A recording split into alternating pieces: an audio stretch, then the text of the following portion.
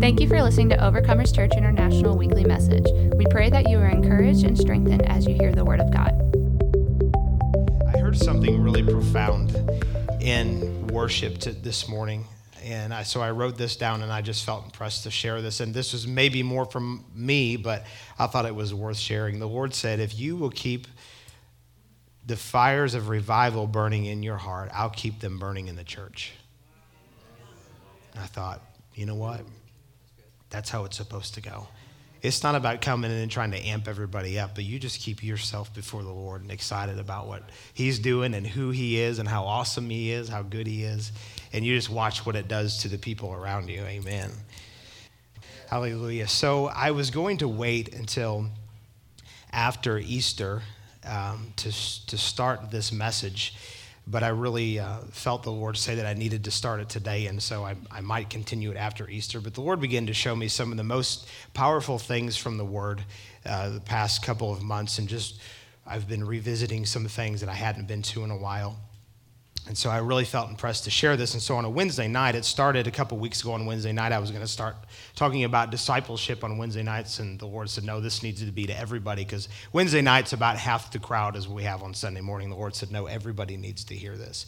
And so I began to talk about discipleship and just the idea of restoring what the early day discipleship really looked like and what it means to even be a disciple. And I started off talking about, and I didn't get past this, but I started off talking about really what false disciples are. And I'm going to hit that real quick, and then I'm going to move into some more fun things about what a disciple really is. But a false disciple is just basically somebody who's going through the motions and is pretending to be a part of the flock and part of the church of God, but they're just there and they're not growing. Because a disciple means one who's learning. It's not one who has learned. Anybody that says that I've learned and they've gotten to a place where they think that they've arrived, that's a dangerous person to be around. Everybody needs to be a disciple, which means that everybody needs to continue learning in their relationship with the Lord. Amen. So a false disciple is somebody who comes in and they just stop growing. You know, the Lord, if He's called us all to be disciples, then it's not an unfair thing for Him to ask of us to continue growing in Him. And so we all go through, streaks where we grow more than others, and that's not the issue, but you shouldn't ever get to a place to where you just sit and stay content. And that's always kind of been in my nature. I'm always a very forward thing, and I make some people feel uncomfortable, but I just really don't care, because I'm more interested in growing disciples than filling the chairs with people that don't learn anything. So it's my job, and I have people that disciple me, but it's my job for you to disciple you. In a sense, you are my disciple. You really are a disciple of the Lord Jesus, but the Apostle Paul said, follow me as I follow Christ. So it's right to have a living example in your life of people that have a vibrant relationship with the Lord. And I love what God's doing in our church, because we've moved, and I've been reading about this lately, that this is a new, not a new trend, but a right trend that needs to happen, to where we move from having a self-centered focused on a one-man ministry to where it is a body ministry, and we have elders and things that help lead and set the example. And I believe in having a pastor, apostle, people like that to lead the church. And I believe vision comes from that. God puts vision in the heart of a man, and people can follow that. But I am not your all in all. Jesus is your all in all. And He's given the apostle, prophet, evangelist, pastor, and teacher all of that to equip the saints for the work of the ministry. And so for a lot of years, we've seen men become so elevated, and then the men fall, and then everybody else underneath of them falls.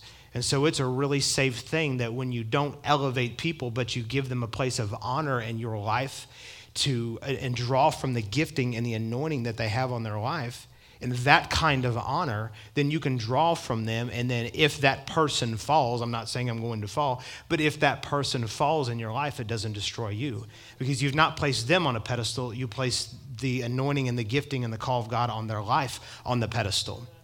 So then what happens if the person falls? Then God will bring somebody else in your life to fill those shoes to continue to minister to you. Does that make sense? And so we need to move. The church, and our church is doing this. We're moving from having everything be about one man to where we have multiple people that have things to offer. Because as far as I can see, when I read the word, It wasn't that everybody went to the pastor when they needed something. In fact, you really don't see the word pastor mentioned hardly at all in the New Testament, but that's another thing for another time. Some of you are going, what are you talking about? Well, I shouldn't even have said that. Anyways, we're just going to continue on here. But you see the people going to the elders. You see the people going to multiple people above them that have the ability to speak into their life. There are things that I have that Laurie does not. There are things that she has that I do not, and the same for Ron and anybody else. And I look at them as the elders God has set in this body at this time. But then beyond that, there's also all kinds of other gifts that are flowing through the body, prophetic gifts. And we have amazing musical instrumental worship, voice, singing gifts in this church. And I love the fact that we can come in and draw from that. And the Lord spoke to me a while ago when I was trying to figure out, like, Lord, how do we do this? How do we make this be what you want it to be? And Ron and I just have the relationship to where only on a couple of times they'll say, hey, we really need to be done at this time. Like when Mike and Carrie were here last week, I wanted to give them as much time since they're only here once a year. And he's like, yeah, that's great. But most of the time, pretty much all the time, I just say, go until you're done. Go until you feel like the Holy Ghost says, okay, it's time to shift gears. And I love that. I love having that relationship because the ministry that goes on here, it's not all about me. I play a part that's really important, but it's about the body ministering to one another. And so as we remain faithful to the Lord and faithful to each other, watch how God will promote you. When people, I just want to throw this out, this is kind of a side note, but when people want to be promoted within a body, you need to understand something, that promotion doesn't go this way, promotion goes this way. The higher up you go in the Lord, the more of a servant you really become. And so be careful what you ask for and why you're asking for something. If you think that you want to become the pastor of a church because I get my 2 hours a week or whatever of my shining glory, you don't know what all the other hours of the week are like. And I'm not complaining, but I'm just saying it's not worth it just to have my time in the pulpit just to share or whatever. But this is my time. I love to be able to pour into people all at once and be able to share my heart and share God's heart with you all. So I do love that time. But anyways, when it comes to being promoted, it's all about having a heart to serve people. And so whenever people want to be promoted, and I can see in them that they're looking for promotion because they want to display their gifts, because they want to display, how wonderful they can do things, you automatically disqualify yourself when you do that. God's not looking for superstars. He's looking for super humble servants is what he's looking for. And your gifts and talents and anointings that God's given you, the lower you go, the more he'll be able to use that stuff. Because those things didn't come from us anyways. They came from him. And so they're only going to operate properly through a humble heart before him. And so when some people say, well, I feel like the pastor looked over me and I'm not getting the promotion that I think that I need or deserve, there's probably a reason why you got passed over, because the harvest field is white for harvest, but the laborers are few. I'm looking for some good men and women who I can say, yes, take that and run with it. And if you've been in a place where you feel like that you were fitting in that category, I'm not coming down on you. I'm just trying to give you some understanding as how that works. And so sometimes we have to go back and reevaluate ourselves. And I've had times in my life before pastoring that I would step back and say, God, why aren't things working right? I tried to go forward and I don't seem to be going forward or upward very well. What's going on? And I could almost always go back and pinpoint that there was something in me that the Lord was saying. If you get elevated with that thing in your heart, it's going to destroy other people, but it's also going to destroy you. It's the mercy of God that he holds us back from things. For years, Liz and I were saying, God, we want to see the church grow. We want to see more people come in. And now lately, we're seeing numerical growth, and we're going, oh, God, thank you for holding back the people from coming in, because 3 years ago, 4 years ago, 5 years ago, we would not have known what to do with them.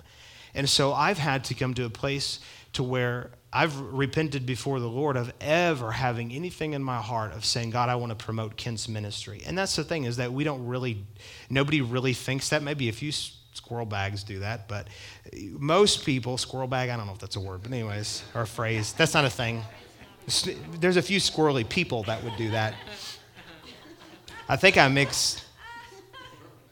don't know what I mixed together. It's mixed nuts of whatever, anyways. There are some squirrely people that would do that, but it's usually more subtle.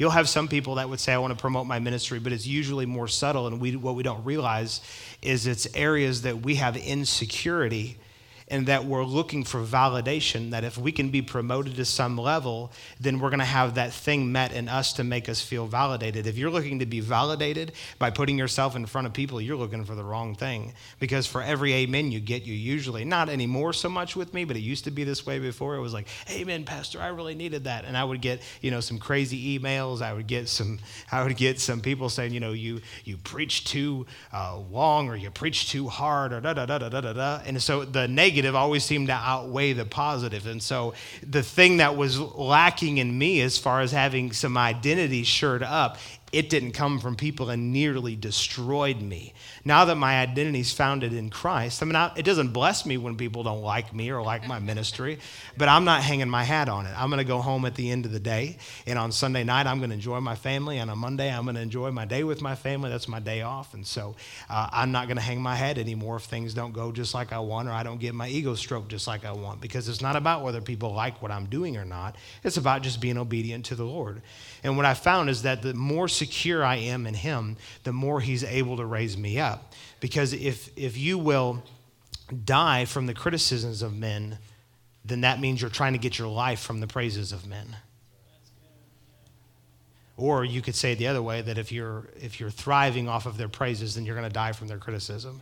So if you get to a point and you are just doing everything so swell, and you get elevated, and you have all of this people going, man, you're just so awesome, we just da-da-da-da-da-da-da-da, and you're going, man, it's thank you, Jesus. But on the inside, you're like, yeah, you really did it, man, that was a great sermon. Ooh, remember when you said that one thing? That was woo!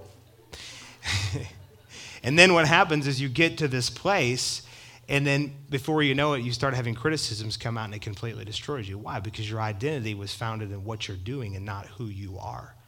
Amen. Your identity is in him. It's not in the thing that you do. Crazy important. Amen.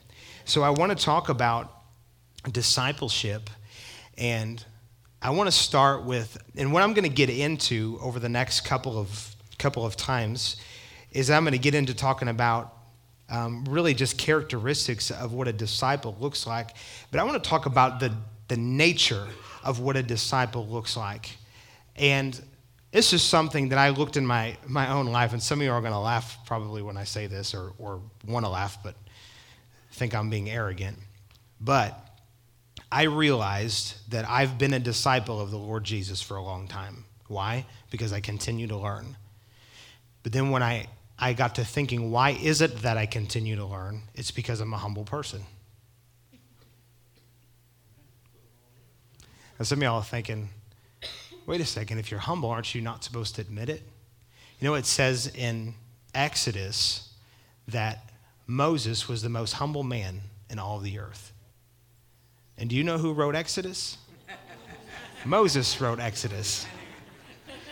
See, being humble, I've heard it, or just watched it for years, that, people will be like, oh, I'm nothing but a worm. I'm just, gosh, I just can't do anything right. People would say, oh, they're just so humble. No, they're not. Their focus is all on them and their inability. That's not humility. You're looking at yourself. And then you have, people on the other end that would be like, here I am. And they would say, well, they're not humble. And that's true. But humility is when you can think and know soberly and confidently who you are in Christ Jesus. So when the Lord says something about you, you can just say, thank you. But you're not saying, thank you, Lord, I know I'm awesome. You know that it's him that gave you that quality, that characteristic, that gifting. It didn't come. It didn't come from your ability, it came from him. So that's where humility is. That humility is being able to be honest about who you really are. And when you can see where you're at, if it's not good, you can change. If you can't recognize where you're at in your walk with the Lord, you can't change. You have to identify the problem first. And so I've recognized for a lot of years, I'm not saying I've never dealt with any pride issues. Man, everybody. If you don't think that you've got some pride things to work through, you're only kidding yourself. Everybody has pride things to work through. It's human nature. But overall, I've lived a life of being humble before the Lord, and it's caused me to grow. It's caused me to be able to do the things that the Lord wants me to do, because I stay at his feet all of the time. And when I say all of the time, there are moments, there are days, and shoot, I've had some weeks and months, but I always come back to a place to where I go, Lord, it's not me, it's you.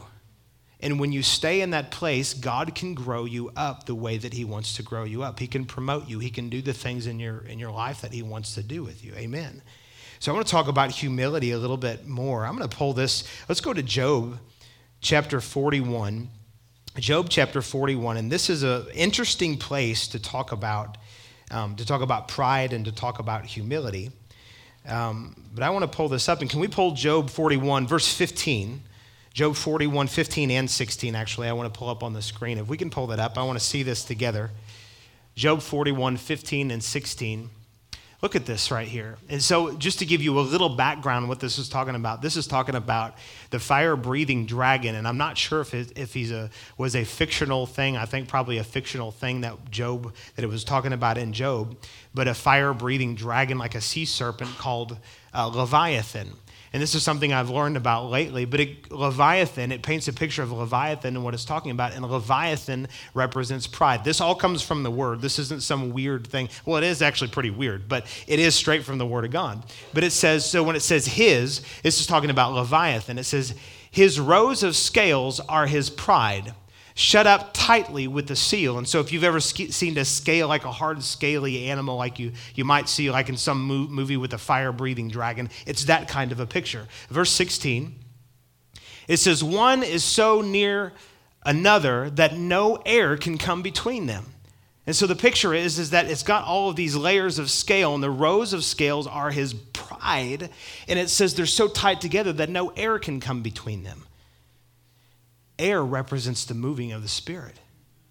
When you find somebody who's walking in pride, selfishness, self-promotion, and not humility, the moving of the Spirit won't happen in their life.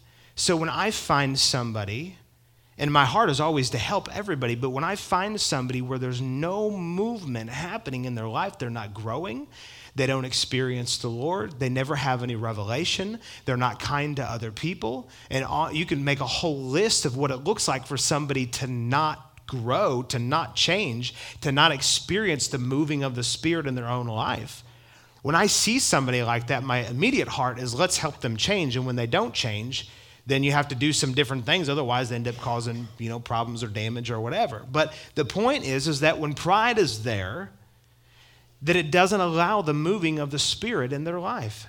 And so when you find someone that just says, I just never get anything when I read the Bible. I read and read, and I just don't get anything. I've had people tell me that. I can't tell you how many people have told me that. You know what that is? It's pride.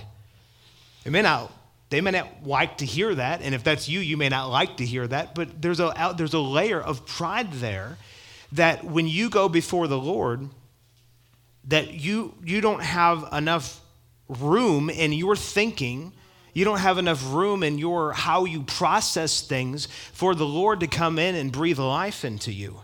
And that's the picture that's being painted here with this. And they're looking at some other things here. In James 4:6, it says that God resists the proud, but gives grace to the humble. Grace is the power of God for any area of your life. That's one simple definition of grace. And so if you're missing something in your life that you need to overcome something, to walk through something, just to manifest something, a relationship issue or whatever, you need God's grace to see that thing come to pass in your life. Amen? God's grace is sufficient for us. But it says that he gives grace to the humble, but he resists the proud. And so this begs the question, if we're not seeing grace in an area to cover the thing, to fix the thing, to empower the thing, we need to step back and go, Lord, is there an area of pride that's happening in me that's causing me to not receive and manifest the grace that you have for me? Those are strong words in the New Testament. Sometimes we might like to say, oh, God would never resist me because he's given me Jesus. Look, he has given you Jesus, and if you've been born again, you're saved, you're on your way to heaven, all that stuff. That's awesome. It's powerful. If you're in pride, it says that he resists the proud because the Lord's kingdom operates on humility. When you look at the very life, when you look at creation, And the fact that God created the entire world, and before he created the world, he knew that the world was going to turn his back on him. How do we know that? Because it says that Jesus was the Lamb of God that was slain before the foundations of the world. God already knew, and he already had a plan in place. Jesus lowered himself or humbled himself all the way to the point of not just death, but even before that, he had everything happening really great in heaven. And lowered himself to the earth. I think that when we get to heaven, we're going to realize what a sacrifice he made. And we're going to go, oh my, you gave this up to come. Oh my gosh, wow. I think we'll just have a whole nother layer of God's love lavished on us when we see that. But the truth is, he came from heaven in perfection and came to the earth. He lowered himself. He humbled himself. And think about this.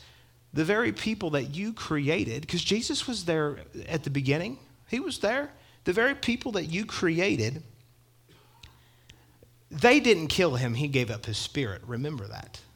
It's very important. The very people that you created, that he created, he allowed to take him. And, you know, he knew Judas was going to betray him. It was prophesied that it was going to happen. And we're going to get to John 13 in another week or two. Man, powerful stuff. Don't go there yet, Ken. Oh, man, it's so powerful. But he knew that Judas was going to betray him. Oh, Jesus. And he still washed his feet. Stop, Kent. You're giving away your revelation for later. He knew Judas was going to betray him, and he washed his feet anyways. Oh.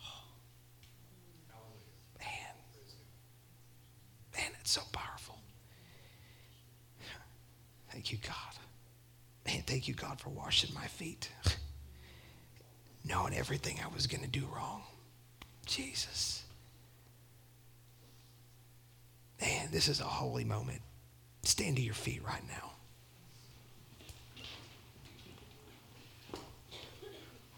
You say, are you done preaching? No, this ain't the altar call. This is just the mid-altar call. It's not the end one, it's the mid one. Oh, thank you, Jesus. I have no idea why I had you stand to your feet, but I'm just telling you now, you need to soak this up. Whew. Jesus knew. In John chapter 13, it says that he knew the one that was going to betray him. Yet it says that he went and washed all of their feet anyways. Jesus modeled what discipleship looked like perfectly. He humbled himself. He lowered himself. He could have stopped Judas. He could have done something to stop Judas, but yet he knew he was going to betray him, and he allowed it to go on so that he could go all the way to the point of the cross for you and me. That's how humble the God is that we serve. That's the kind of humility that he walks in. Oh, man, I'm telling you, this is powerful. You can have a song cut you right to the heart, but you can have one verse, one word that will cut you right to the heart. And it was like when I said that, it was just like I felt a sword just go straight through a whole bunch of us at one time. Whew. Thank you, Jesus. How many of y'all getting what the Lord's laying down? It's not even me. Man. Jesus. He washed your feet before. He washed your feet before you even did anything wrong. He humbled himself and got to the point of doing whatever was necessary to clean you up, even though you didn't deserve it and I didn't deserve it. Hallelujah. Amen. You can be seated. I don't know why I had you stand up, but it just felt like a holy moment, and we should just stand up. And so, anyways, you all still awake? Praise the Lord. Oh, thank you, Jesus. Whew. Man, I'm telling you, one revelation, one word from God can change your life forever. Man. So this attitude of humility it came from Jesus. This is a kingdom principle, and it's what disciples are supposed to walk in. It's the nature of a disciple is they walk humbly before the Lord. And if you're not having any moving of the Spirit in your life, it's an indication that pride is leading you and not humility. And so that's when we come back and go, Father, I don't want to be resisted. I want to receive grace in my time of need. Amen. Let me give you a little bit more of this from the word about how this looks and how this works. In Philippians chapter 2 and verse 19, I'm just going to read this really quickly. It says, "But I trust in the Lord Jesus to send Timothy," and this is Paul writing this. He said, "I trust in the Lord Jesus to send Timothy to you shortly, that I also may be encouraged when I know your state." Now listen to these words. This is incredible. He says, "For I have no one like-minded who will sincerely care for your state. For all seek their own, not the things which are of Christ Jesus."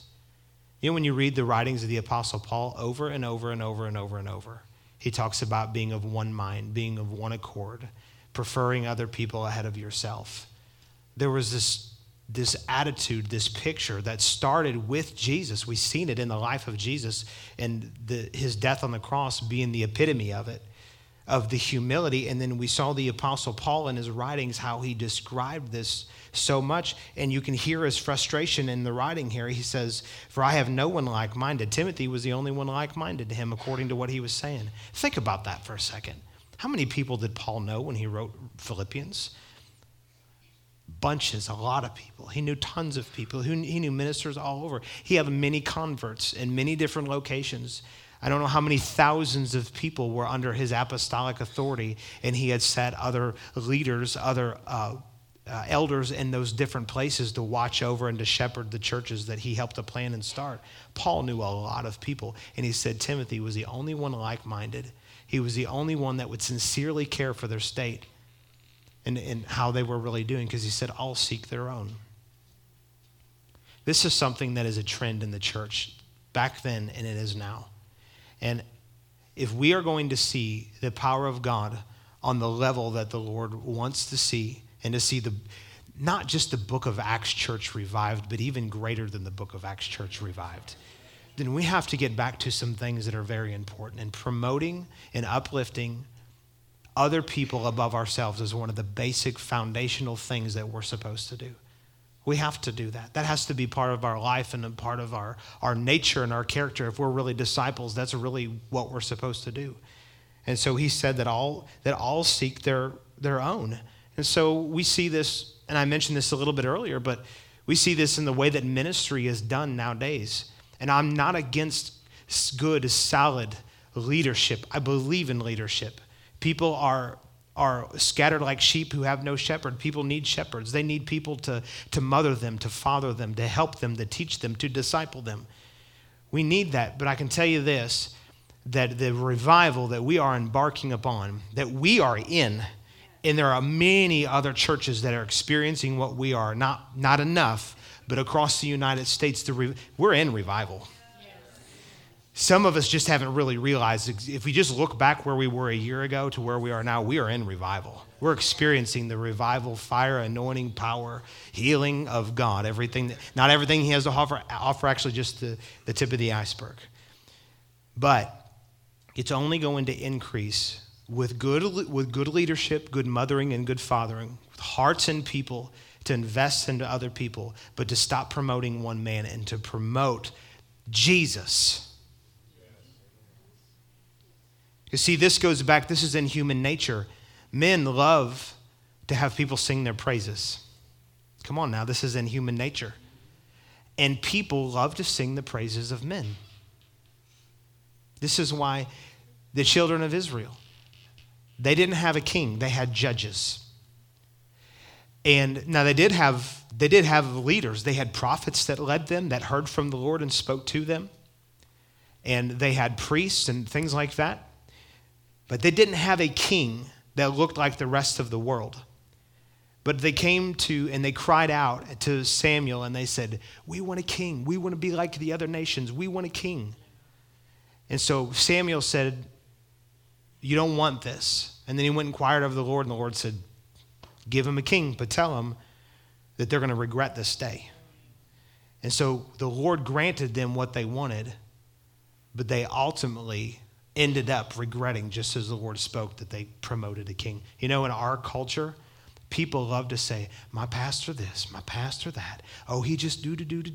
He just funny. His wife's just so pretty. And they love to elevate just this glorious thing. This is not about Liz and I. You understand me? This is not about Liz and I. I mean, she is really pretty, but this is not about Liz and I. I know how to work this.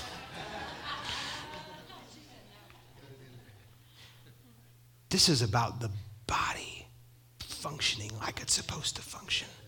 Because for a long time, see, Jesus has set the fivefold as the head of the church, right? And for a long time, you've had not even really those functioning properly, but some of them functioning properly, and the people are saying, yes, we love you, we love you, we love you, and them standing there going, thank you. All the praise has been going back to man. Something's got to flip and shift, and I'm telling you, here it is. It's changing here. You say, well, when are you going to stop preaching so much? God's called me to lead and shepherd. I'm going to preach and I'm going to teach and I'm going to minister to you, but understand this, all of the praise always goes back to him. When you come in here to worship God, it shouldn't be, oh, we just can't wait to hear what the message is today.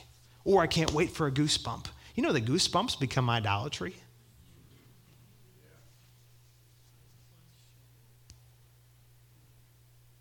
It's quiet in here. You've never had a goosebump. That might be a good thing at this point. Never been able to idolize it. But I mean, some people, they're just like, ooh, I just love the way it feels in there. And I'm like, ugh. It's not about your goosebump. It's about the King of Kings, the Lord of Lords, the one who sits on the throne, the one who loved you, the one who created you, the one who died and paid the price and rose again and is seated in the heavenly places, and we're seated with him.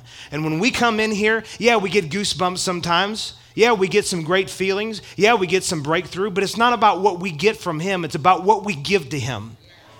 He's given and laid down everything for us. When we come into the place of worship here, and when we're driving down the road and wherever we are throughout our day, it's always about him. It's always about promoting him. And Paul said, I have no one like-minded, for all seek their own. How come Paul couldn't have had multiple people that he would say, hey, you and you and you, the Philippians need help. I need you to go down there and make sure that they're well cared for. It's the same problem that I've seen in churches for many years, is that there are people, and when you find a pastor who's not trying to promote himself, or whatever kind of leader is not trying to promote himself, and they need help, because they're, even in this size church, I can only take care of probably about 25% of the needs in this church personally. It's too much, and even that is like too much for me. There's so many needs, and I would sit all day long, like Moses. He was sitting all day long. And his father-in-law came to him and said, look, you got to put leaders over the tens, leaders over the 50s, leave it over the hundreds, and over the thousands, I think were the numbers that he said. He said, you got to delegate, or you're going to wear yourself out. So I'm learning and have learned, and we're delegating in all kinds of different ways. But what I've found is that there are some pastors that they want to do everything just because they want to have their name on everything. But there's many pastors that they're not able to trust people because they can't find anyone with a heart for anybody else.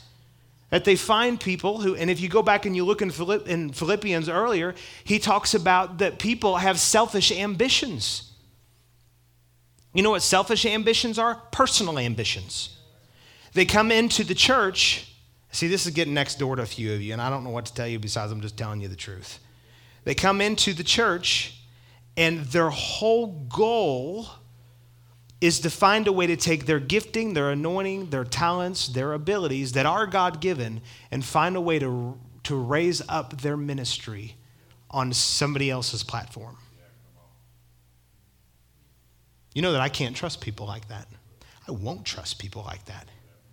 I've found, I believe with everything in my heart, now there are many of you that are like this, but as far as looking at elders, I have two that God has given me, that I've found nothing in them that says that I'm self-seeking, self-serving, looking to promote my own ministry, and I will serve and help and minister to the body any way that I can. I can't tell you what a blessing that is. I cannot even describe to you. And I know that some of you are going, man, I'm that way too. I believe that. I'm not saying there's only two. But what I am saying is that this is a problem. I heard a man, an awesome man of God. I considered he wasn't perfect, but I considered him to be a father in the faith. His name was Derek Prince, and he died years ago. He had some incredible writings and teachings and stuff. Doctrinally, had some great understanding on things. And he said, and I heard him say this, and I quote, "The number one problem in the church is people with personal ambitions." You understand that back in the back in the New Testament, but in the old church, the original church, that it says that they had all things in common, even to the point to where they went and sold all of their goods, their possession, and their lands, and they brought them the money, and they laid it at the apostles' feet so that they could distribute it as it was needed. Some of you are thinking, man, do I have to sell all my property and give it to you? No, that's not what I'm saying. I think that was a unique thing for that time or whatever, okay? Don't misunderstand me. But to have that kind of heart for the church and for people, that you would be willing to say, Lord, I'll lay everything down in my life because of the unity, because of what you're doing here. I care about the people and I care about the gospel going forth. Folks, we don't see that in our day-to-day. And we see that in this church, and it's growing more and more and more all the time. But I'm telling you, this is foundational for revival to manifest and continue and to extend on a greater level as people have to come to a place to where they're selfless and they just walk in humility. It's the very nature of a disciple, because a disciple is not one who just follows another man, but ultimately it's one who follows Christ and not just takes his teachings and and takes a sermon on the mountain. Blessed is he who does this and blessed is he who does that. But what's the nature of Jesus? What was he like? Everything about him screamed that he was humble. Everything about our God screams that he's humble, and he'll lay himself down continually. Greater love is no man than he lay down his life. Jesus did that. And how did he do that? Because he was humble. He had every right. He had every right to sit on his throne or stand on a soapbox and say, I'm not going to die for all you people. But that wasn't his heart. He could have said, I'm not going to make a way for you to be right with me. But that wasn't his heart. He was so full of love, and he humbled and he lowered himself. And this is why Paul says, I can't find anybody like this. I don't know anybody that's like this. I only have Timothy that I can send to you. Look at what he says when he writes to Timothy in chapter 3 of 2 Timothy. 2 Timothy 3, I'm going to read it real quick. It says, in verse 1, it says, but know this, that in the last days, perilous times will come. For men will be lovers of themselves, lovers of money, boasters, proud, etc. It goes on with this whole list. But it says that men will be lovers of themselves. You know that if you love yourself, you're not, when he's talking about loving yourself, he's not talking about it in a healthy way. You need to love yourself in a healthy way. But he's talking about pride and arrogance and just seeking after your own needs and your own desires, things like that. That's what he's talking about here. And he said there's going to come a time when he calls it perilous times, and then the first thing he says that men will be lovers of themselves.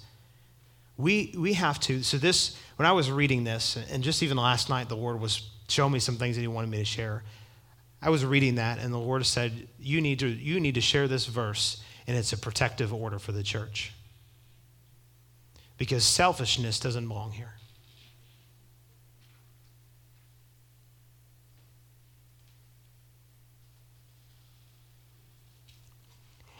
Amen, Pastor Ken. I'm going to report with you. I agree. Thank you.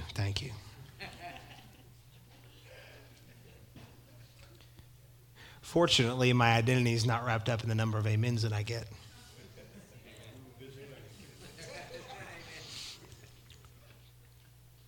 But just so we're in agreement.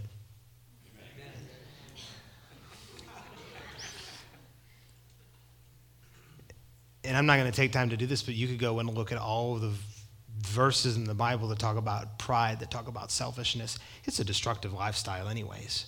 But it's very destructive for a church to have selfishness rampant through it. And I'm so thankful that as a whole we don't. But I'm just throwing it out there as a pre-warning to our flesh that we're not going to operate on that level. We're going to stay humble before one another. And look, it looks this way too. People come in, and people got issues, man.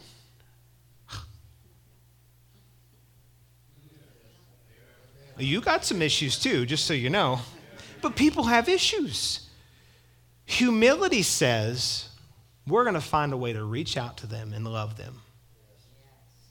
Even if they don't change in the first 2 months or 6 months or a year. There's just people that it takes a while of striving with them and they grow. If they're not growing at all, that's one thing. But if they grow a little bit here and there, well, praise God.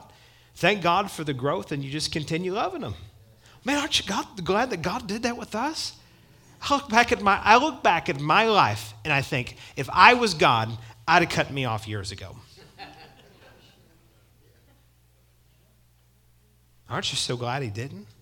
So we have the same responsibility to humble ourselves and to love people right where they're at. Doesn't mean you tolerate a bunch of goofy stuff and a bunch of wrong stuff and bad influence and all that, but you just have to love people. Let me show you one more verse in Acts chapter 20.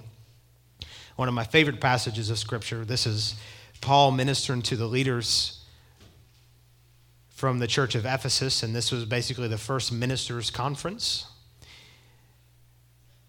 And so he was in Miletus, and so this is Acts chapter 20 and verse 17.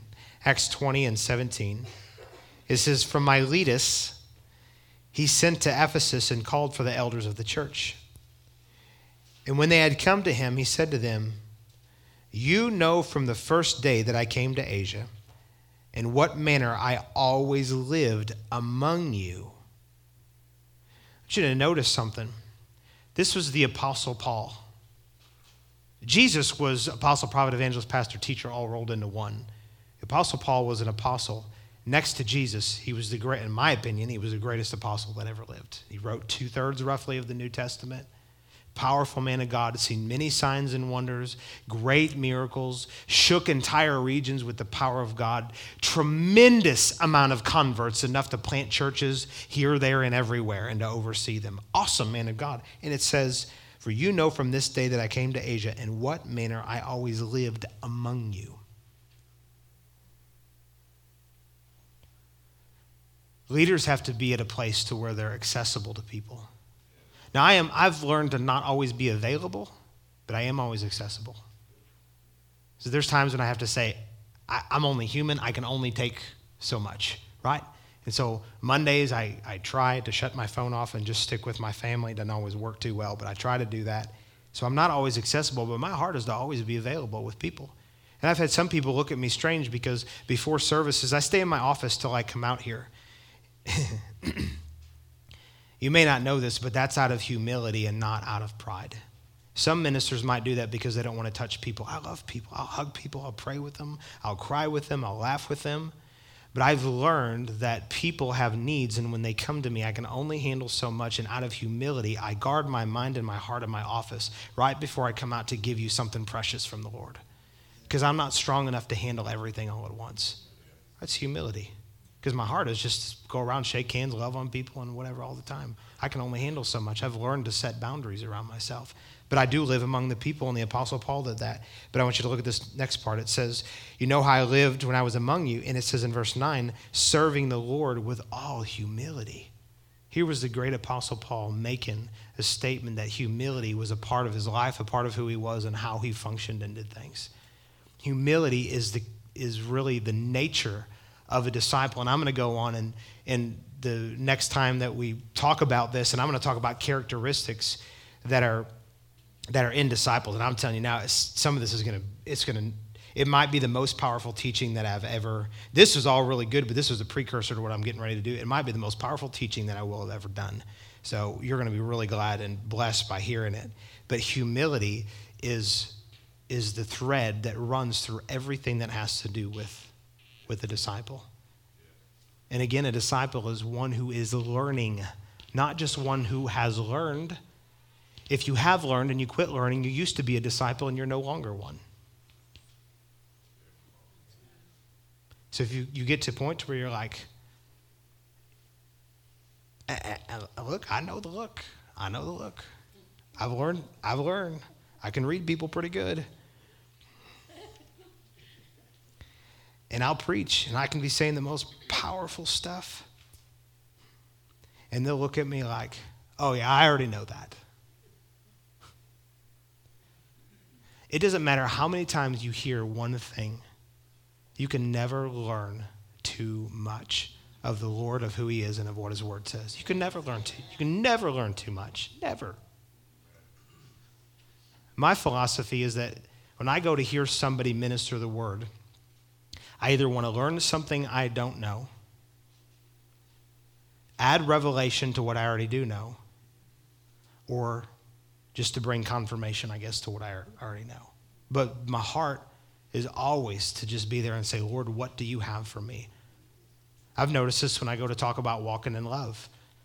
Just be on guard. I'm going to talk about walking in love here before long again. Why? Because there is nothing more powerful than people that walk in love with each other and that know and understand the love that God has for them. It's just so you know what's coming down the pipeline. So just be prepared to just go, amen, amen, amen. And you know what? Go ahead and try to fool me. Make me believe you're really receptive.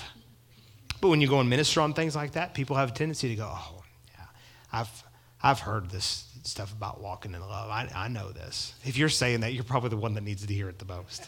I'm just being honest with you. You can never hear about the love of God too much. How can you talk about something too much that has no end to it? There's no end to the love of God. How could you possibly exhaust that topic? You can't. So humility has to lead us all the way. Amen. Amen. Will you stand with me? Just let me bless you. Thank you for listening to the weekly message. To find out more about Overcomers Church International and to hear more messages like this one, please visit our website at ociperryville.com.